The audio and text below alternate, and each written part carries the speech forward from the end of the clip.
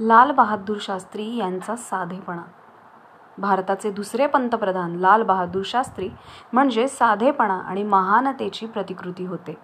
त्यांच्या जीवनातील अनेक प्रसंग प्रेरणादायी आहेत. ते देशाचे पंतप्रधान असतानाची ही गोष्ट आहे. एके दिवशी ते कापड गिरणी पाहण्यासाठी गेले. त्यांच्याबरोबर गिरणीचा मालक, उच्च अधिकारी व इतर महत्त्वाचे लोक होते. गिरणी पाहिल्यानंतर शास्त्रीजी गिरणीच्या गोदामात गेल्यावर त्यांनी साड्या दाखवायला सांगितलं. गिरणी मालक आणि अधिकाऱ्याने एकापेक्षा एक सुंदर साड्या त्यांना दाखवल्या.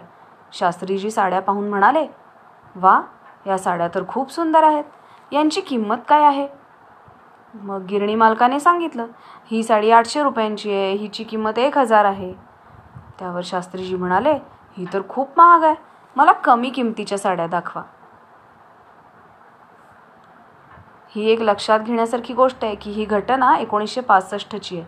त्यामुळे त्यावेळेला 1000 म्हणजे खूपच होते. मग त्याने दुसऱ्या दाखवल्या. ते म्हणाले, ही बघू, ही साडी 500 रुपयांची आहे, ही 400ची आहे. असं दुसऱ्या साड्या दाखवत तो सांगायला लागला. मग शास्त्रीजी म्हणाले, अरे, या देखील खूप महाग आहेत. माझ्यासारख्या गरिबासाठी कमी किमतीच्या साड्या दाखवा, ज्या मी खरेदी करू शकेन. मग तो गिरणी मालक म्हणाला, वा सरकार, आपण तर देशाचे पंतप्रधान आहात, तुम्हाला गरीब कसं म्हणायचं? आम्ही तर या साड्या तुम्हाला भेट देत आहोत.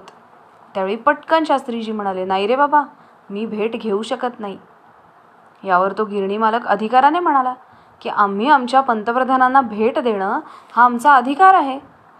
त्यावर ते शांतपणे म्हणाले, बरोबर आहे, मी पंतप्रधान आहे, परंतु याचा अर्थ असा नाही की ज्या वस्तू मी खरेदी करू शकत नाही त्या वस्तू मी भेट म्हणून स्वीकारू आणि आपल्या पत्नीला देऊ.